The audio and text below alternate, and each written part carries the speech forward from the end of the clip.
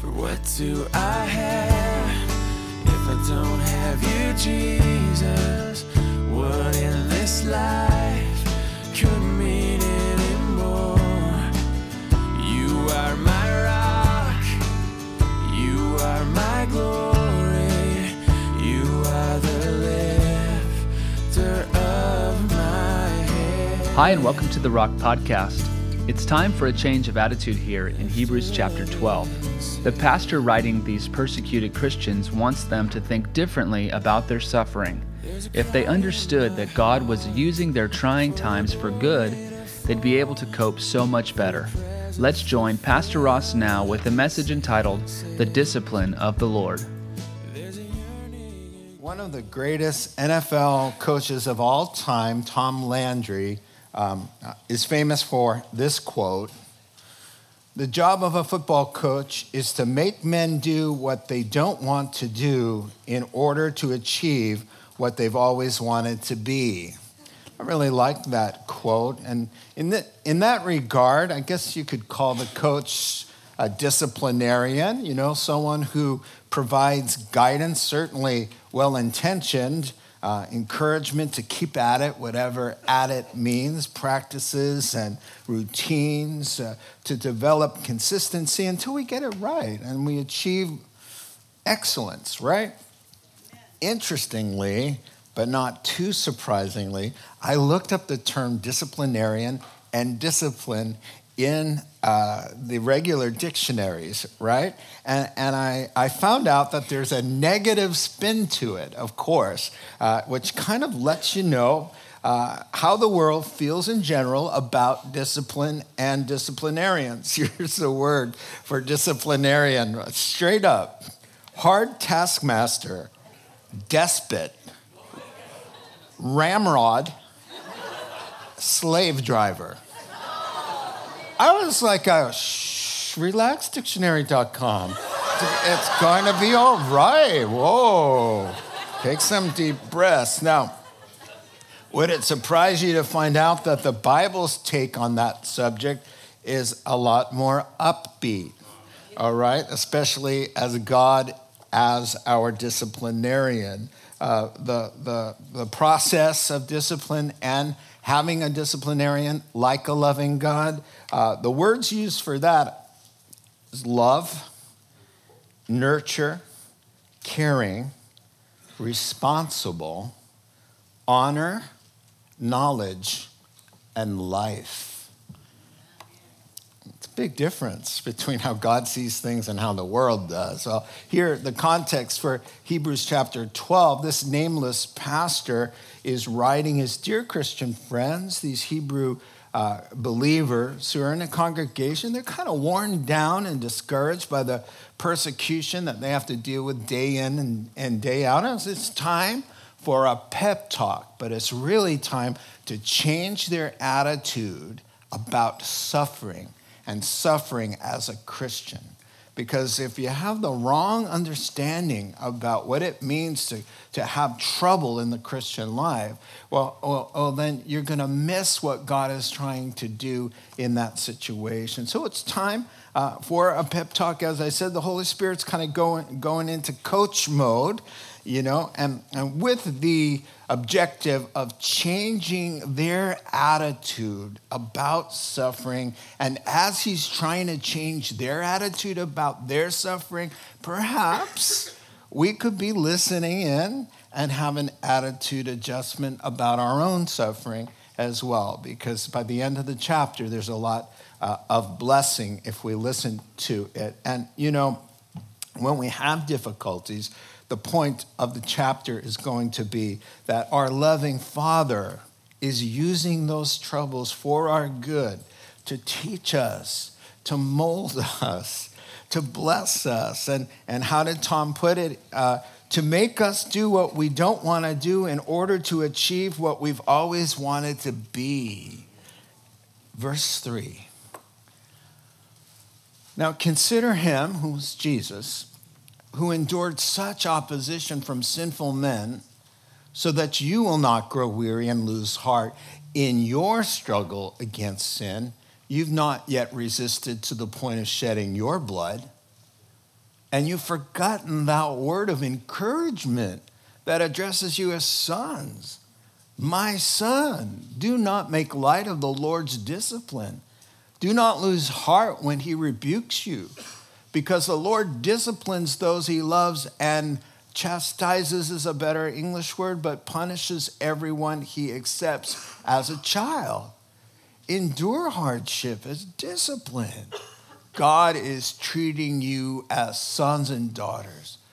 For what child of his is not disciplined by their father? If you are not disciplined and everyone undergoes discipline, then you are illegitimate children and not true sons. Moreover, on top of all that, we have all had human fathers who disciplined us.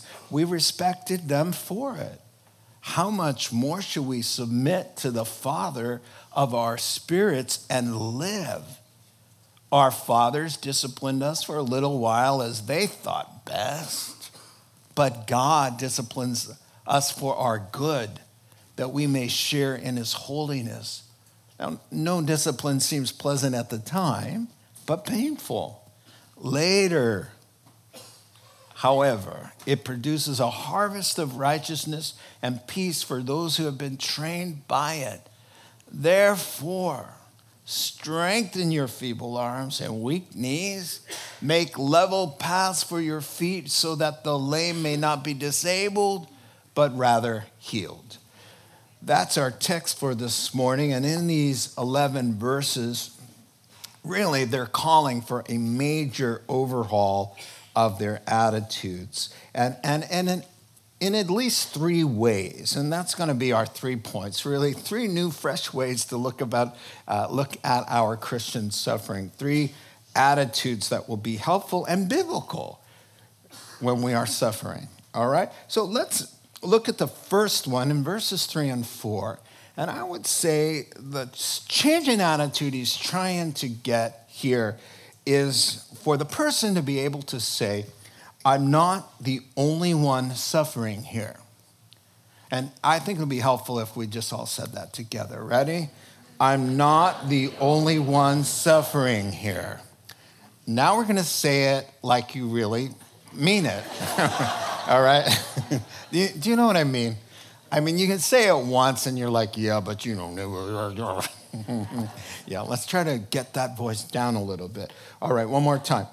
I'm not the only one suffering here. Well, some have had it worse than I have had it. And let's not forget about Jesus. And so there is just something strengthening and something motivating when I see my call to suffer in connection to the church in the world, my brothers and sisters in Christ. 1 Peter chapter 5, verse 7 and following says, be on your alert. You have an enemy, the devil. He prowls around like a roaring lion, just smacking his chops, just looking for someone to devour. Resist him, firm in your faith, knowing that your brothers and sisters throughout the whole world are suffering the same kinds of suffering you're going through. Do you see? It's not just me. It's the people of God. And the context of this, therefore, consider Jesus, was consider the martyrs. You know, 5 verses ago? He's talking about Isaiah being sawn in 2, martyred that way. Talking about people who had it way worse than those Hebrews there in the first century. And so he was kind of trying to get them to compare their lot of suffering to those who had more invested, who suffered greater lengths than they did. And then he's going to put Jesus in the mix, right? So, you know, in a practical way, I got back from India a few months ago talking to pastors. We couldn't meet in their town because they're being martyred. So we brought them to another town, another city, where it was safer. And I talked to them, and I told you about this. The pastors are talking to me about their situation. We're all poor because they won't let us earn a living there. We can't buy groceries by the religious zealots there. They have burned down our churches. They have attacked our wives and kids. We have friends who have been killed. We have 2 guys who are in prison right now. Okay, so I've got problems. Who doesn't have problems, right? But do I really?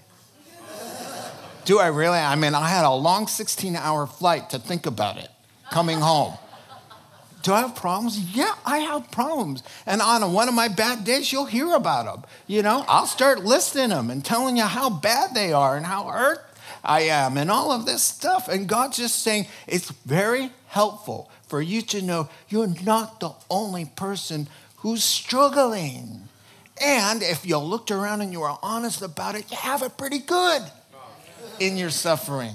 Amen? Oh, you're more lively than the first audience. The first audience needed a little prodding right there. I was like, amen. They're like, all right, amen. Just kidding. In case you have relatives or friends.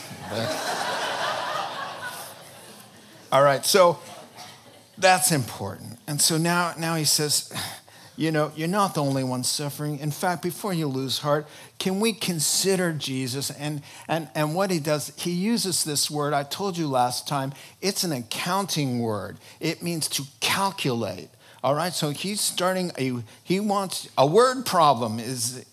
He wants you to add something up and cross the line and say equals and get the answer. So let us see what he's trying to get at. Now, analyze Jesus, who endured great opposition from these sinful men. How did it go? This is what he's saying. How did it go for Jesus when he was here? Let's just start. That's A, all right? How did it go for him? Not very well is the answer. He was despised and rejected by sinful men. He was accused. The Son of God, the perfect Son of God, God in a body, accused of being demon-possessed, accused of being insane by his own family, accused of being a drunkard and a glutton. His words were twisted. He was falsely accused. He was slandered, mocked, ridiculed, insulted upon insults all the time. Before he was laid a hand on, he was already sweating drops of blood with the thoughts of what was coming. This is called suffering. He says, you want to talk about your suffering? You want an attitude of your suffering and how significant that suffering is? Turn your eyes upon the cross of your Lord Jesus Christ, who was not just merely a good man or a prophet. He's the incarnation of God himself hanging on that tree. Let's talk about what he endured and invested for whom? For you, right? I mean, a crown of thorns, really? A punch in the face, prophesy, who hit you, blindfold him, strip him, and then nail him to a piece of wood that he created and watch him suffocate slowly for 6 hours. Calculate this, he says, you sufferers. Calculate who that was and what he let them do to him for you. Calculate this. Now, Jesus speaking on the night before this happened, he said this, and this helps you do the math. He does the math for us. He says, now, if the world hates you, he's sitting at the last supper at the table. If the world hates you, listen to this. Keep in mind that it hated me first. This isn't about you. If you belong to the world, it would love you as its own. As it is, you don't belong to the world, but I've taken you out of the world. That's why the world hates you. Remember what I told you? A servant is not greater than his master. If they persecuted me, they'll persecute you also. They will treat you this way because of my name. for they do not know God. But this is to fulfill what was written in Psalm 69:4. They hated me for no good reason. Now, consider that. If that's what happened to Jesus, and we come in his name and act like him and talk like him, we're probably going to get the same reception and kind of be despised and rejected in the same way. That's the and the line goes, and the total is, ta-da, there it is. You consider him, you understand this is a normative, expected part of Christianity, is rubbing the world the wrong way, and that causes conflicts all the time. Now, I got a little homespun thing I thought of, an analogy to help all of us, all right? If John brought a cherry pie for Jack, but Jack hated everything about the pie and John, and rejected his motive for bringing it, hated the recipe, hated cherries, the whole 9 yards, Jack ends up throwing the pie in John's face, insulting him in a rage, kicking him out of the house. Sometime later, you show up on the doorstep, all right? You ring the doorbell holding a pie. And he says, yeah, what do you want? And you say, hi, I'm John's little brother, and I come in his name with a pie. It's his special recipe. Want to try?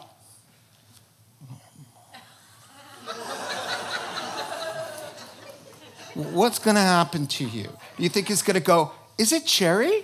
Oh, what was I thinking? I would love a piece of cherry pie. No, it's the same recipe. And church, be on your guard, because this is the last day's deception to the evangelical church. And here's how it goes.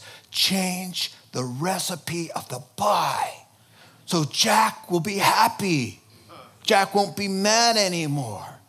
All you have to do is just make it a pie he would like. What kind of pie does he like? Change some of the ingredients. You'll be so much more popular. You'll be setting up on the street corners. People be coming by saying, hey, love that pie. Do you love that pie guy? Right? Is that the point of the gospel? Is that we change the ingredients of the pie? Just tweak it a little bit. What does he like in there? Slugs? Yeah, put some slugs in there. That's gross. No, slugs. Maybe you thought, sounds good. What's the guy like? Pigeon pie. Oh. Yeah, just throw a little pigeon in there, and make them happy. All right. First service liked that one better. All right. Just to say, here's how I think about it right now. All right, I'm suffering, okay? All right, well, now that I can't read the other part down here, you're not doing anything wrong sometimes. Suffering just happens because of the world we live in. So verse 4, clearly someone has had it worse than you, and that someone was the Son of God. In your struggle, you haven't resisted to the point of shedding your own blood like Jesus had. And so what does it mean in your struggle against sin? Well, what does that mean? Well, you get the answer if you look at the first part. Consider Jesus, who endured such opposition from sinful men, so that you won't grow weary in your struggle against sinful actions. So the actions of those who persecute Christians are sin. So he's talking about as you're dealing with this whole sinful mess, and in this particular line of suffering, it is faith-based and caused because you're making a stance for the gospel and because of your being a Christian. And he's saying, hey, you know what? I understand, and here was their situation. It was hard. They had lost property. Remember? They were publicly embarrassed and shamed. Some of them went to jail for a season, but here's what he's saying. But so far, no blood. So thank God.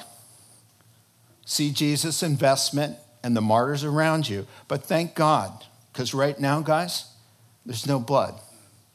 And that's what he's saying. That there's more fight left in you. So if he was talking to us today, he could say, yeah, you struggle as a Christian. You got struggles in your life. Someone doesn't like you. They mock you. Someone slanders you. You're marginalized. What are the words now? You're stupid, backward, narrow-minded, unenlightened, a hater, and everything phobe. Just fill in the blank and put phobe after it because that's who we are. Someone recently engaged me in a big, ugly battle, a debate about human sexuality and marriage and all of that. And then they said, you, in 20 years, are going to look like a fool because you are on the wrong side of history. You and all those other like-minded Christians, you're all on the wrong side of history. I said, number one. Number one, 20 years, 20,000 years, 20 million years. It'll never turn wrong into right. So, number one. Number two, it's not my view. I didn't design marriage. I didn't write that book. I'm just representing a book and someone else's opinions here. Okay, so this didn't originate with me. So apparently the author of that book is on the wrong side of history. All right, now let's just settle that, okay? Now, number three, I'm just warming up. I said number three, I would rather be on the wrong side of history than on the wrong side of the living God who is coming to judge this world, the living and the dead, with his powerful angels in blazing fire. I just would. I'd rather be wrong. But we're right. Yeah, so that's the kind of thing. So he says, yeah, you're suffering. You didn't get the job, or, somebody in the family's miffed and won't talk to you anymore. Somebody won't go to the wedding now. So the whole wedding's ruined because somebody knows that somebody's going to be there and we're not going there. So that Christian is going to, right? Do I need to do more? Okay, you got it. Yeah, that's hurtful. Moms are crying at night. Yeah, dads too. Okay, we suffer. We've got problems. But you know what? Where's the blood? Where is the blood? You don't have a scratch on you. Not even a slight scratch. That's what he's saying to them.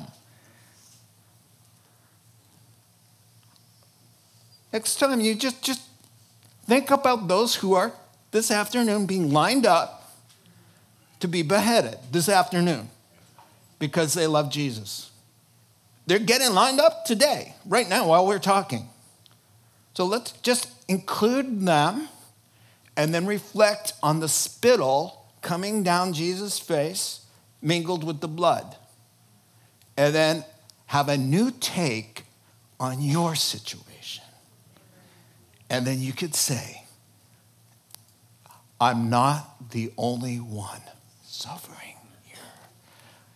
Did Jesus kind of put this in fine print, or did he say, hey, if anyone wants to follow me, first of all, it's a lot of work. You got to get used to telling yourself no all the time. No, because that sinful nature is always going to try to ruin your life, so you'll have to always be saying no. And secondly, you're going to have to pick up a cross upon which you will die to the old life so you can be raised to the new, and then follow me. He didn't pull any punches.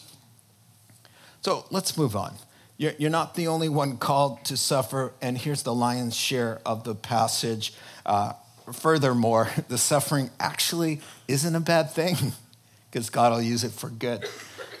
Have you forgotten that word of encouragement that addresses you as sons? My son, don't make light of this time. Don't lose heart when he's rebuking, correcting you, because the Lord disciplines those he loves. And he chastises everyone he accepts as a son. Endure hardship as discipline. This is how you should be thinking of it. Hey, this problem, God is treating me as his son. Well, what son is not disciplined by his father? If you are not disciplined, and everyone undergoes discipline, then you're illegitimate children and not true sons. More than that, we've all had human fathers. They did their best, but they, How much more should we submit to the Father of our spirits and live? Our fathers disciplined us for a little while as they thought best, but God disciplines us for good that we may share in his holiness. Now, so he's saying, did you guys forget something along the way? I mean, when you're discouraged and you have harsh circumstances day in and day out, you tend to get forgetful about theological truths, right? They just kind of go out the window, And so he's going to remind them. He says, you're forgetting something. So here's the attitude change. God uses my struggles for good. God uses my struggles for good. Why don't we say that together? God uses my struggles for good. Just some of your faces didn't look convinced, but... All right, so apparently they developed a bad case of spiritual amnesia. He says, I see you've forgotten something that we taught the new believers class on page 1. Suffering and sonship go together. And I already gave you the line. Jesus said, hey, if you want to sign up with me, just know that it's going to be a little bit of a struggle. But don't worry, I've overcome the world, and so shall you, right? And so he lets us know that. Not only has God allowed the struggle in our life, he, as our loving Father, is actively using that struggle to train us and mold us and change us. Now, it's safe to say here that if you're a believer and you're in a predicament of any kind, you caused it, someone else caused it, it's inward, it's outward, whatever problem it is, it qualifies for you to be able to say, this thing God is using this thing for good to train me, to show me something, to teach me, to grow some Christian character. That's why, and the New Testament writers, they're kind of in a conspiracy about this, all right? Because James says, hey, I want you to count it pure joy, not just joy, like pure joy, when you fall into troubles of various kinds, because you know that the trying of your faith, these troubles are producing in you perseverance. And perseverance has to have its full work in you so that you'll be complete and whole. So the understanding of what God is doing in my life is trying to mature me.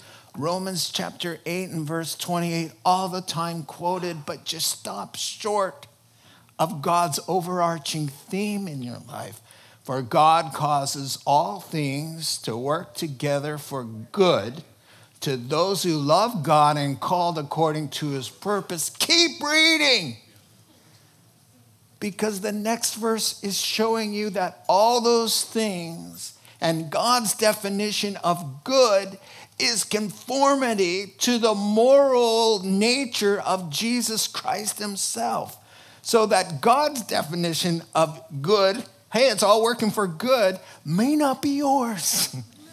If yours is different, then being more like Jesus, more loving as Jesus, as patient as Jesus, as compassionate as Jesus, as self-controlled as Jesus, as appropriate as Jesus, as everything about Jesus, as submitted as Jesus was to God the Father, him being God the Son. God's overarching theme in your life. That is why you can say, whatever problem that I have today, God's going, gym class. And he's a loving coach, and he's your personal trainer. And he's going, okay, let me show you how to handle this one. All right, because this is going to teach you this lesson. Or today we're going to work these muscles. Or he's got a plan.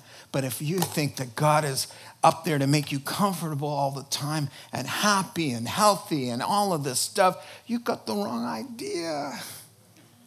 Yes, he makes things comfortable. Yes, there are seasons of those kinds of times in our lives, of course. But if you've got a problem, it is telling you, somebody just said this to me the other day. Such and such is happening. But you know what? I think God's got his hand in it. God's hand is in it. My response, what does God not have his hand in? Right? I know what you mean by that, right? And I think I say that too.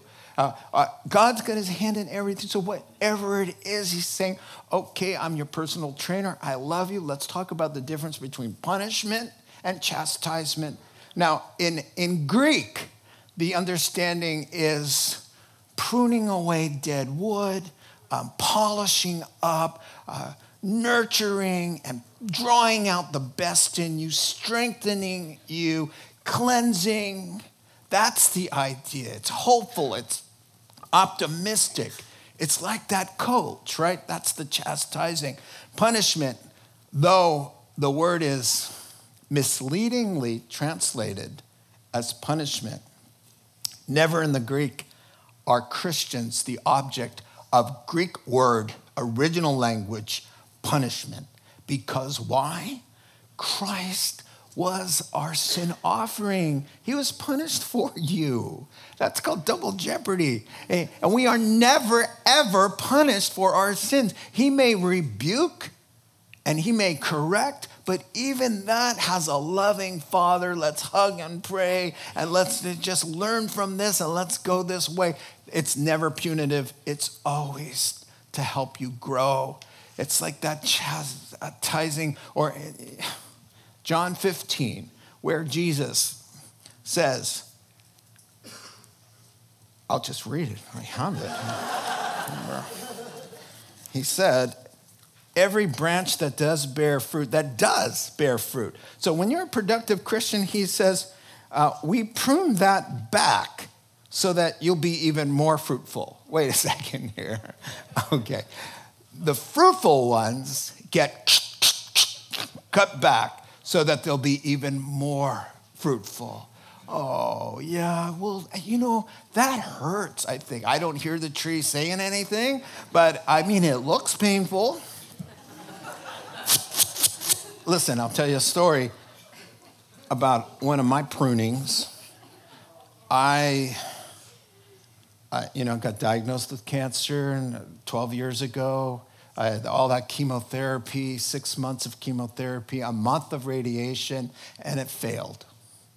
So he said, okay, we're going into emergency save your life mode. We'll put you at UCSF for 2 months locked down. You'll have a bone marrow stem cell rescue, right?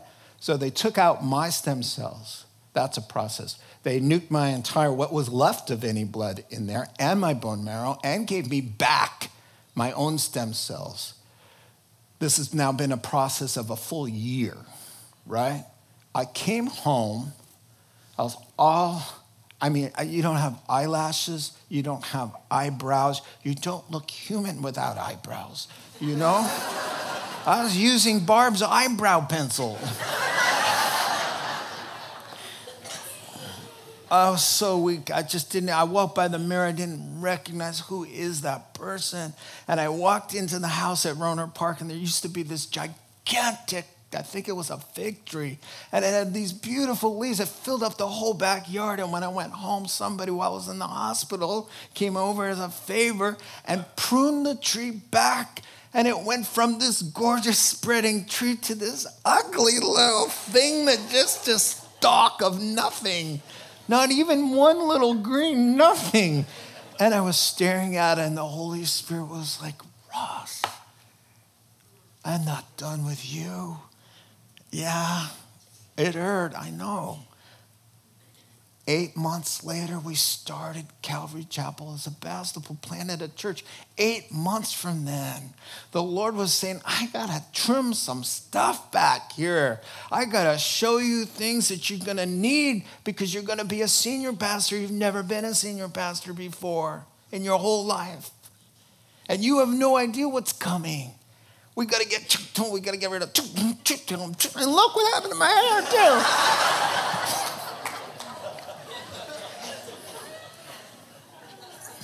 Furthermore, he says, by the way, the fact that he's got you at the gym and he's disciplining you and you're dealing with struggles in a Christian way is proof of your sonship, that you belong to him, that you're not an illegitimate kid. Same house, a different illustration. I pull into the cul-de-sac, get out of the car, and the kids are playing in the cul-de-sac. Not my kids, the neighbor kids. Rude. What's the word? Profane. Oh, I got out of the car. I was like, oh, animals, right? And so I went in the house. It's not my job to discipline them, right?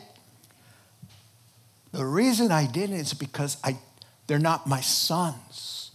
So there are people out there who they don't struggle with sexual immorality. They don't struggle with lust. You know why? Because they appease their sinful nature. They don't know the Lord. And what we call sexual immorality, they call a good time. Because they don't belong to him. They don't have our struggles. They're not being lined up on a beach, getting ready to have their heads cut off. Why? They don't have that struggle. And if they did, the proof of their sonship is that they're on the beach getting ready to meet their father. It is proof, that thing that you hate, that thing you wish would go away, that thing that you think is, it's a terrible thing. He's saying, you belong to me. Those illegitimate kids out there, they're not struggling to take every thought captive and make it obey Christ. They're not interested in Christian character or developing prayer or resisting the devil or all of these struggles. They're illegitimate. They don't belong to him. He wants them. He died for them. He's sharing the gospel with them. But he's saying the very thing that you think is your worst nightmare is proof that you belong to God.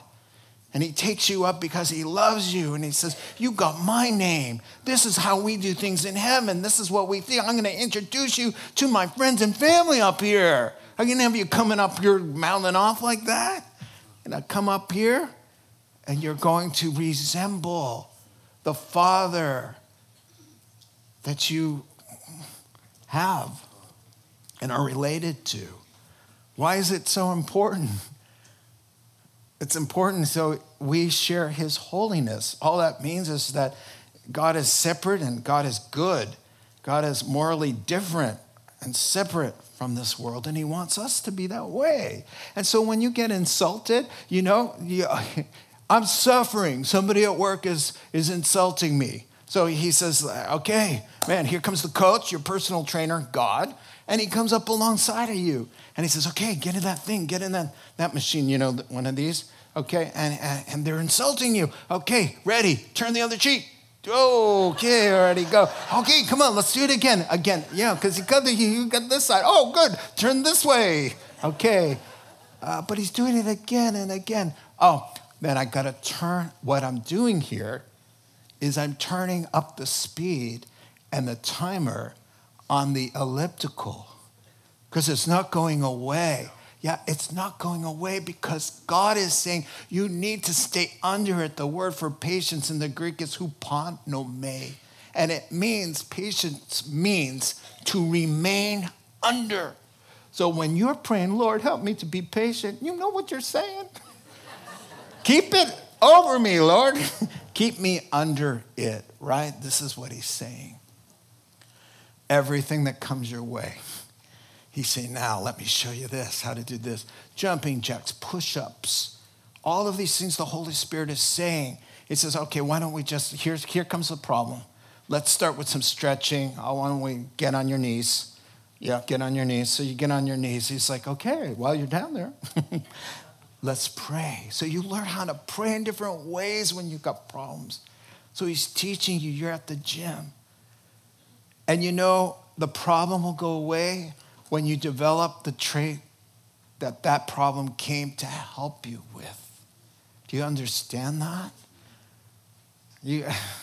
That's really important. The trait that he's trying to get you to have. To worship God when you're weeping or you're brokenhearted. You don't just drop out because things aren't going your way. He needs to develop that in you, that you're able to be faithful when you're frustrated or kind and loving when someone's irritating you. Those are character qualities that don't just happen by him.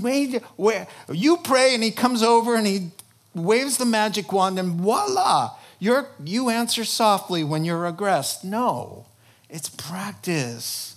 It's repetition. It's pain. It's losing some of those battles, getting up again. That's what he's saying. You're in the gym with me, but I love you. And every time I say, let's do it again, oh, you're changing, you're growing. Why? Like I said, listen, one day, soon, you're going to be wearing robes, royal robes. And they're going to be white because they're going to be clean. There's nothing unwholesome or filthy or perverted about it. So he's hammering that stuff out now. And yes, he'll complete the work, but we still represent him now. There's going to be a crown of gold on your head. That's what he promised. You're going to be judging the world alongside the Son of God. Shouldn't the character within match the quality of the pavement in heaven? The pavement in heaven is gold. You're going to be walking on that stuff. Shouldn't your character be worthy of even walking on the dirt of heaven? That's what he's after. And how does he get it done? He gets it done with a little bit of pressure. And not always does it come from your foolishness, but because you're just in this world. And it comes about, and he's using all of this. So, in essence, here's what he's saying. The conflict comes, embrace it. Yeah, I don't have any problem saying, Lord, 3 times I'm going to ask you, hey, can this one go away? And sometimes it does. He takes away a lot of stuff. But if it stays around and you've got to wrestle that thing, he's saying, come on, let's wrestle. Come on, I'm right here with you. Let's wrestle.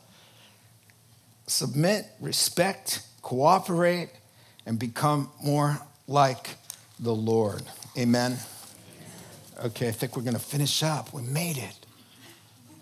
No discipline seems pleasant at the time, but painful. Understatement of the year. Later on.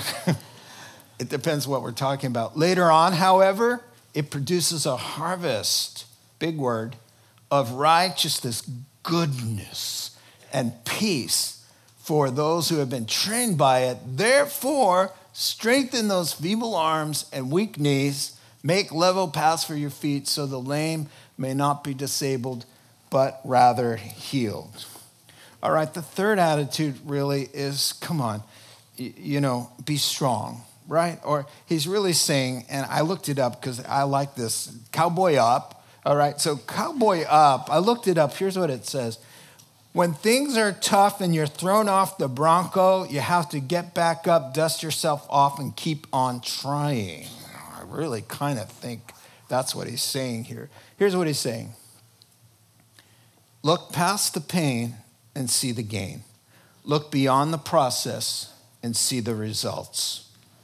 In verse 11, really, the actual process of discipline is not a pleasant one. Let's see.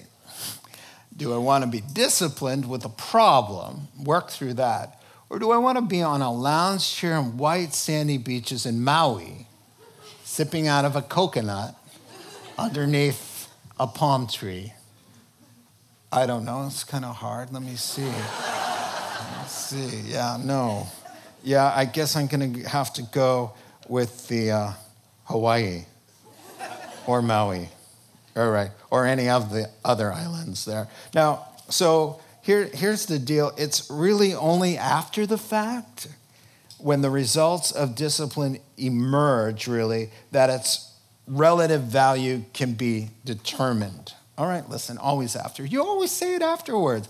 Oh, man, I had no idea what was coming. I'm so glad that I went through that. I'm not sure I would want to go through it again. Sometimes we say I would go through it again because the payoff is so good. Here's what I'm thinking of. Remember King David? When he was a youth, for whatever reasons, he didn't get along with his father. His father just neglected him. And his brothers also kind of abusive brothers. He's the baby, and they said, go take care of the sheep. And so he's alone out there, He's alone out there, and what happens to him? He's really got a heart for God. And a bear comes out of nowhere and attacks him. And he wrestles a bear, wrestling. That bear wants to kill him, right? And it wasn't just a bear. You read the text, it was a lion as well. In other words, wild animals were always coming at this young teen. He could be saying, God, you know what? Why do you let the bears attack me? Why do I got to fight a lion? I got a scar here. It still hasn't healed. Why'd you let that happen? Where's your protection? I'm calling on the name of the Lord, and I hear something creeping in the dark. Where are you then? Where's your angels? Why am I going eye to eye with a beast? And then in chapter 16, there's a giant man called Goliath. And so it says, who's going to go down and get that beast? And David goes, beast, animal, lion, bear. The Holy Spirit goes, yeah, go for it, kid. He got it. He's like, and he says it. He gives it as a testimony. They look at him and go, hey, dude, you're not even out of puberty. That's kind of what it means. The beard thing. He says, you don't even have a beard. This guy's been fighting all his life. Who are you? And he goes, you know what? I've been fighting bears and mountain lions. I wrestled them and grabbed them by my hand. I can handle this guy with God's help. Oh, now who's happy about the bears? Right? Oh, suddenly, okay, you weren't abandoning me and letting me suffer. I'm the only one who has to deal with mountain lions. And you spend hours showing everybody the scar. Look at this, how bad it is. Oh, I can't even lift it up this high. God has let you guys grapple. Whatever is grappling you, he's let it grapple you. It's okay. Because if, this is so important. Don't miss this. It produces a harvest of righteousness. Goodness and peace will flow out of your life in big buckets for those who have been trained by it. Oh, don't you even think just because you're a Christian and you got lots of problems that everything's going to be, blessed in the end. Oh, no. There's a requirement. There's lots of Christians with lots of problems, and they face crisis after crisis after crisis, and they don't even know they're being trained. They're not engaged. They're not asking questions. They're not cooperating. They're resenting. They're dragging their feet. They're making it all about them. They don't get any of this. They don't get righteousness, a big harvest, a peace overflowing. You know what they get? They get another problem. That's what they get because they're not getting it. You have to be trained. That means you said, okay, Lord, this is a good thing. What do I do here? Okay, well, they're insulting me. Well, Jesus says, hey, when they insulted me, I did not open my mouth, but I entrusted myself to the one who judges justly. 1 Peter 2, something. Okay, don't answer.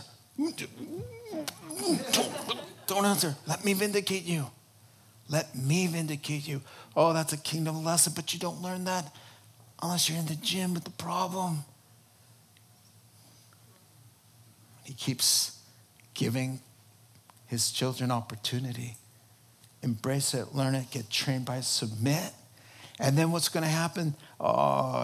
Righteousness is just your life is right with God, and so it brings this order and peace in the way life is supposed to work, and everything, you're better because of it, and you grow,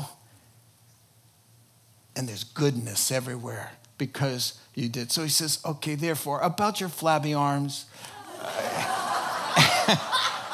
that's kind of what that word means. And about your legs that are having trouble, he says, I love this in the Greek, make level paths for your feet. It means straightforward feet. So here's what he's saying.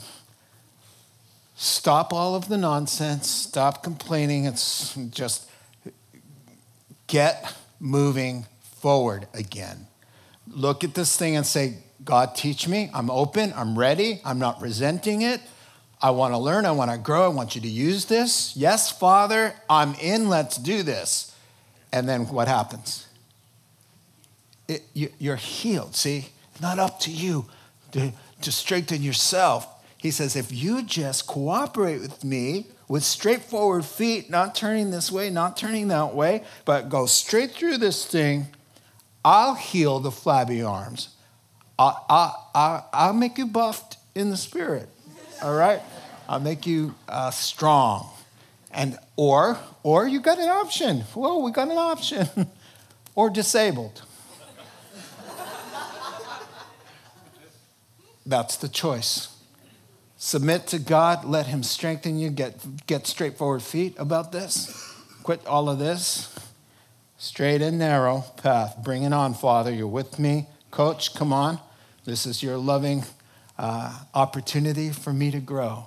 And I'm okay. And by the way, he's a sympathetic high priest. And if you think for a second, he doesn't weep with you and his heart is not broken, he is close to the brokenhearted and near to those contrite in spirit. I mean, half of us have like problems, not really problems. The other part of us, the other half, you've got problems. Serious problems. I don't mean it like that. That sounded, I don't mean like you got problems. I meant like you have issues that are serious. I just want to make light of them. Neither does God. We weep with those who weep. We care about that. But he's saying, even then, let God comfort you in that horrendous problem and see somehow, someday, you'll see something redemptive about even the worst thing. Let's pray. Heavenly Father, we thank you for a God that is so wise and so ahead of the game. And I thank you, God, that you're good and that you love us. And I pray for those who are like hurting with serious issues, Lord. Though it is your chastisement that you've allowed it, we still pray comfort and healing and restoration and wisdom to be given to them so that they know how to deal with this horrendous ordeal. But in the meantime, Lord, let them be encouraged by what can come of it. Just a harvest, a full bin overflowing of things that are sweet and things that sustain us and things of value. That's a harvest. Help them to experience that full and quickly, Lord. And we thank you. Make us quick learners, we pray. In Jesus' name, amen. All right, let's stand. Closing song. You have been listening to The Rock Podcast.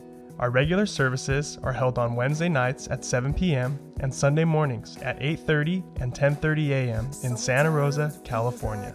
If you would like to learn more, please visit our website at calvarytherock.org.